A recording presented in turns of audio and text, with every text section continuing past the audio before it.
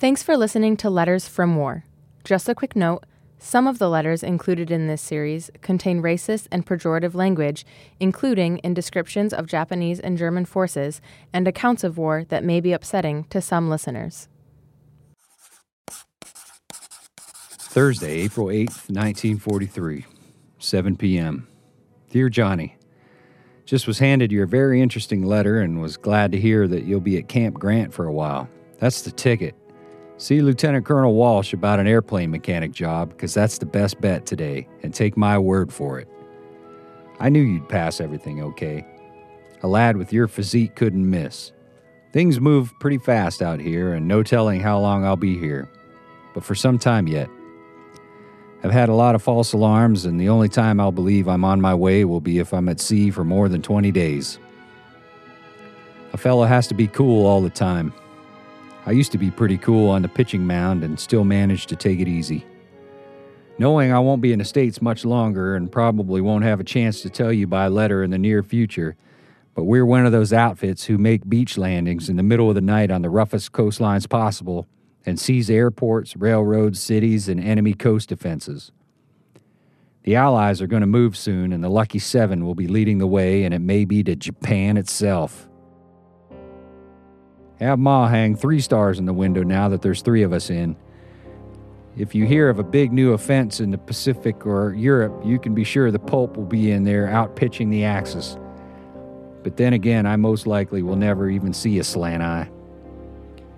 Enclosed is a code I made up, and if I do leave, I'll let you all know where I'm going there by means of this code. Always thinking of all of you, and there's no better father, mother, or brothers in the world than at 2310.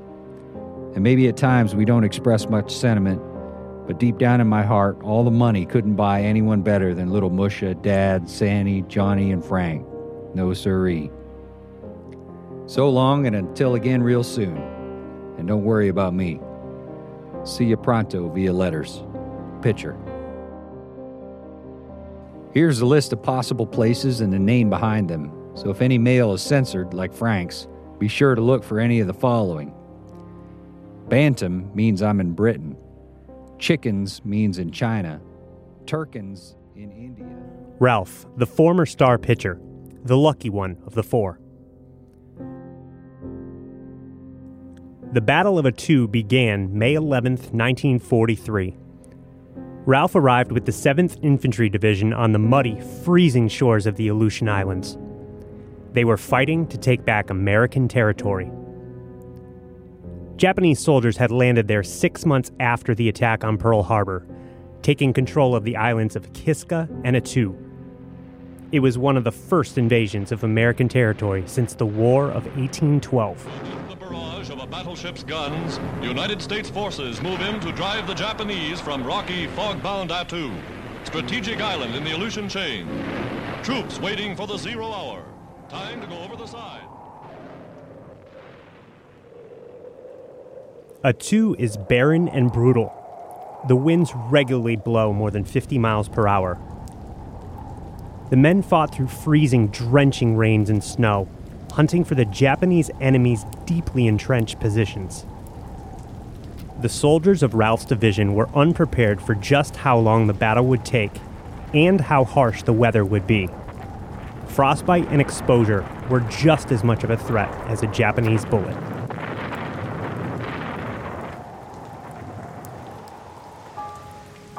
It was early in the battle when a shell exploded 15 feet from Ralph, leaving him with a shrapnel wound to the head. He shrugged off the injury and stayed in the fight another 18 days. In his eyes, other soldiers in his unit had suffered far worse. Dear Mother, Dad, Frank, and Sandy. Was in a battle against the Japs, and we really knocked them out. It's all over now, but it's a big step toward that final victory. If the people back home ever have any doubts about the fighting caliber of its soldiers, they want to see this outfit in action. And I can assure you that all their doubts would be erased. It was a rugged struggle, and all the weather in the world couldn't hold us back. The Jap is a cunning fighter, full of tricks, but we hadn't been training for nothing, so we knew just what to look for. Their snipers were always busy, but once one of the boys located him, his sniping days were over. A foxhole doesn't look like a pleasant place to live in, but in battle it's the only way to live. Our battalion covered more ground and fought against greater odds than any other American unit in this fight and received a citation in view of that. We're all glad it's over now, and it seems like a luxurious life compared to the days of battle. But I'll never forget the boys who gave their lives for the greatest nation on earth, the good old USA, nor the heroic deeds of the officers and men, nor the fighting conditions that we had to overcome. Food and clothing left behind by the Japs was a lifesaver when it was impossible to get some of our own supplies at times on account of the terrain. I'm in for the Purple Heart Medal, along with 4 others in the company. Lots of love to you all. Ralph. Much to Ralph's unit's disappointment, they were not sent home after the battle. Instead, they were sent to Hawaii for jungle warfare training. Ralph was going right back into the thick of it. It was Frank who headed home instead. Having survived the Battle of Tulagi, he contracted malaria and jaundice in the Pacific and was sent back to the United States for treatment. He had a 30-day furlough to go home to Rockford and was looking forward to seeing his Chicago Cubs play baseball. And then on his way home, on the famous Navy Pier in Chicago, he froze. He just stopped, dead in his tracks. He didn't know what was wrong or why everyone was watching him. Authorities found him confused and restless. He was having some sort of paranoid episode. Instead of allowing him to continue home, the Marine Corps sent him to a military hospital north of Chicago. They wanted him under close observation. For every 4 men wounded, 1 soldier will become a psychiatric casualty. Such men may be shaking or crying, but more often they are just very tired and dirty and depressed. Courage, pride, and loyalty to their comrades support them in battle. But there are fierce demands upon their emotional resources.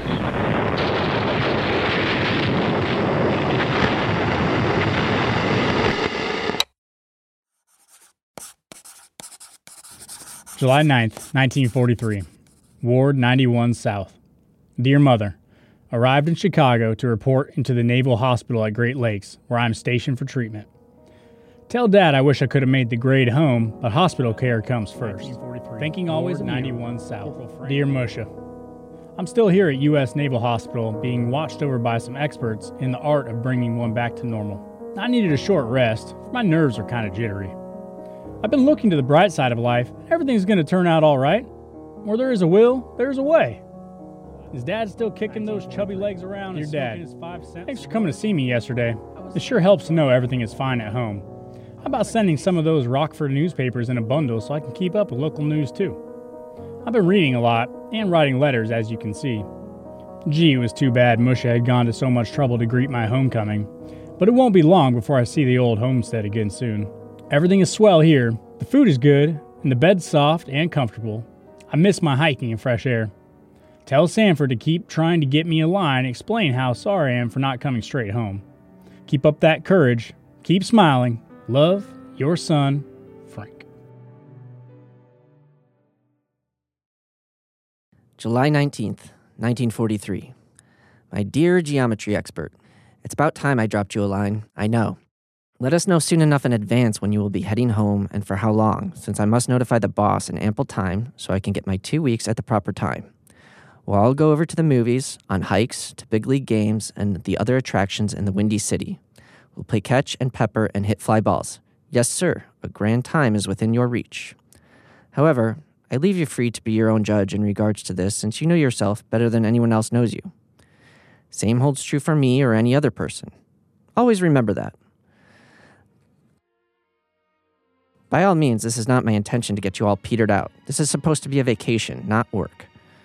You shall take things as easy and recuperate under the shade of the old apple tree, sipping cool lemonades.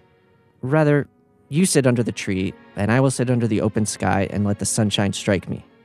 You can imagine how transparent and waxen a person looks after being cooped up in a working quarter where there are no windows.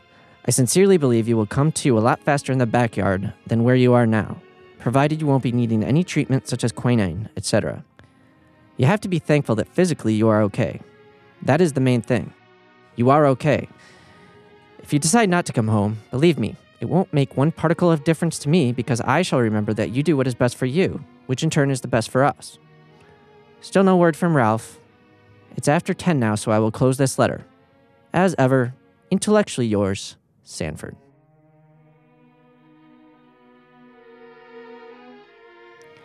July 22nd, 1943. Dear Frank, how are you feeling today, Frank? I'm still waiting for the wire from home telling of your arrival, and then I shall put my propaganda machine into motion and get me a furlough. Hope to see you soon. We'll sign off now for school. Hasta luego. Adios. Johnny E. July 30th, 1943. Dear Dad, I'm still waiting for the good news about Frank's homecoming and will act accordingly. Just got back from school and am now working on the famous Rolls-Royce engines, and I'm taking it all in. Yes, indeedy. Italy sure is out of the war soon, and things look mighty good all over. Did a good trick last night. I saw a big toad hopping around. I put my cap over him and brought him in the barracks and sneakily put him under the covers of one of the barracks mates. A few saw me and got a kick out of it. Then we were all waiting for the victim to come in. He finally came. We kept quiet and watched him go over to his bunk. His eyes popped out when he saw something crawl around under his cover. He said in astonishment, "What the hell is that?" Did we ever get a big laugh out of his expressions? I'm still the same old teaser, ain't I? All for now, more later. Lots of love. John. February 5th, 1944. My dear Ralph, just finished eating supper. We eat the best there is, as you no doubt know. We hear quite regularly from the swearer and the salesman, as well as from Pitchy. I will probably receive another deferment. My City Slicker lease expired January 27th, but I am still in 2B. Dad is fiddling around, evening up tonight's papers. Musha is in the kitchen, jabbering at Dad. I sit here at Dad's desk in the front room from where I will soon see him dozing and falling closer and closer to the table. I am now reading Physics, a 486-page book by Tower, Smith, Turton, and Cope. Frank has read The Robe and is now on The 39 Steps. The salesman realizes that it doesn't pay to come all the way home from Indiana only to have to return in less than 12 hours. That is the way to figure it. Wait until a leave of a few days is granted before venturing homeward. We'll retire at 7:30 tonight, so I will close this brief epistle by wishing you the best of success and health. As ever, Sig.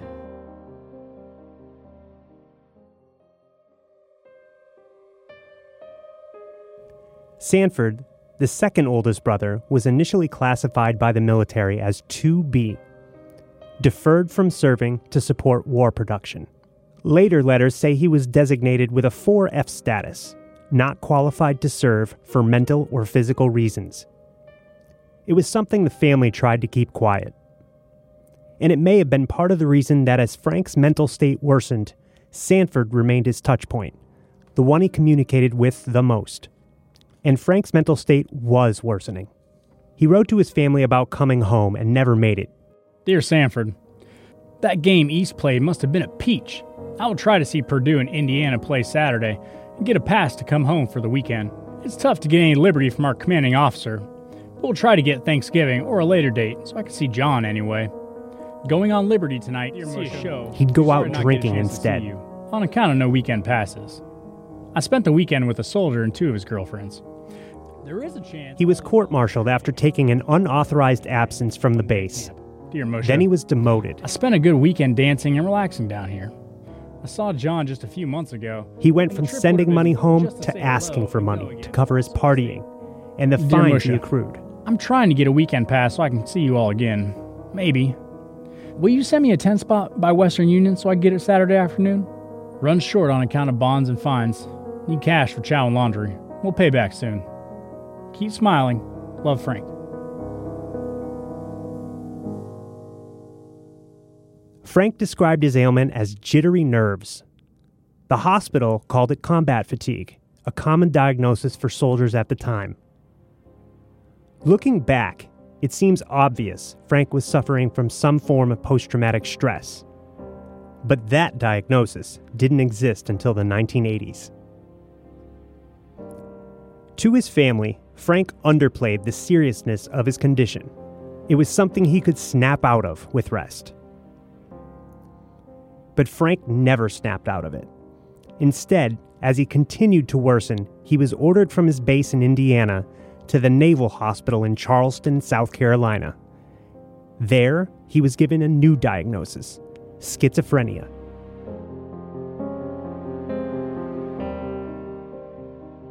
Why do people respond so differently to the experience of war?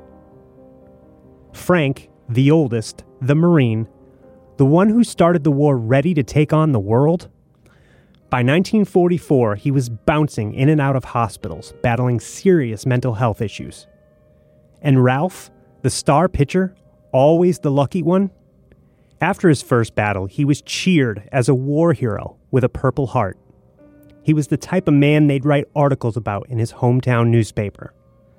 Someone who could make Mom and Dad, Musha and Borsk, as the brothers called them, very proud. And he was already training for another battle in the Pacific.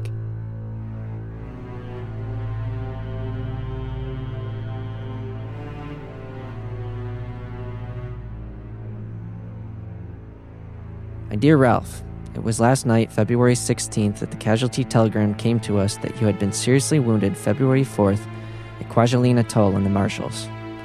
It could have been worse, and it was with that thought in mind that I told Musha and Borsk not to worry. Said that any guy who can pick other guys off second base like you did, one after another, was plenty quick moving. Your ability in sports has been to your advantage in your most recent encounter. May the Lord watch between me and thee while we were absent one from another. Amen. Siggy.